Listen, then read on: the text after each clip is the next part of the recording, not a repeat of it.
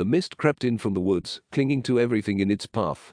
It obscured the small town of Ravenswood, making the streets look like a ghostly apparition of what they once were. The old abandoned houses seemed to come to life in the haze, and the silence was deafening. The town was known for its eerie reputation, and the locals warned outsiders to stay away. But one group of friends, looking for a thrill, decided to spend the night in the abandoned Ravenwood Manor, a mansion located on the outskirts of town. As they approached the old mansion, they could see the vines and weeds that had grown over the walls and roof. The windows were shattered and the front door hung off its hinges. But despite its dilapidated state, the group of friends saw potential for adventure and excitement in the creepy mansion. As they entered, the temperature dropped. The chill in the air was so palpable that they could see their breaths. The inside of the mansion was just as eerie as its exterior. The walls were covered in cobwebs, and the furniture was covered in dust. The floors creaked underfoot, and shadows seemed to move in the corners of their vision. As the group made their way through the mansion, they heard whispers and footsteps that seemed to follow them. The hairs on the back of their necks stood on end, and they couldn't shake the feeling that they were not alone. As the night wore on, the group became more and more scared. They heard unexplained noises, and the whispers grew louder.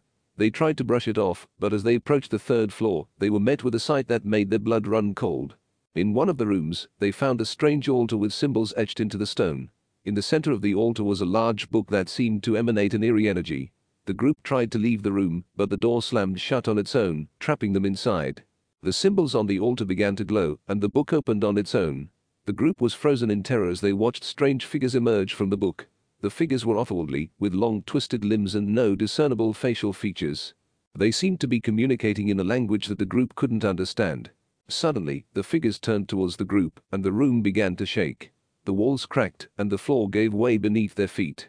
The group fell into a dark void, and when they landed, they were in a different place altogether.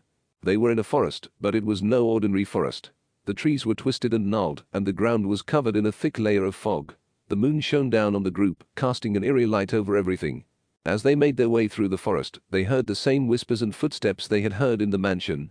But now, they were accompanied by the sound of laughter, which seemed to echo all around them. The group came to a clearing, and in the center was a circle of stones. As they approached the stones, they could hear the whispers and laughter growing louder. Suddenly, a figure emerged from the trees.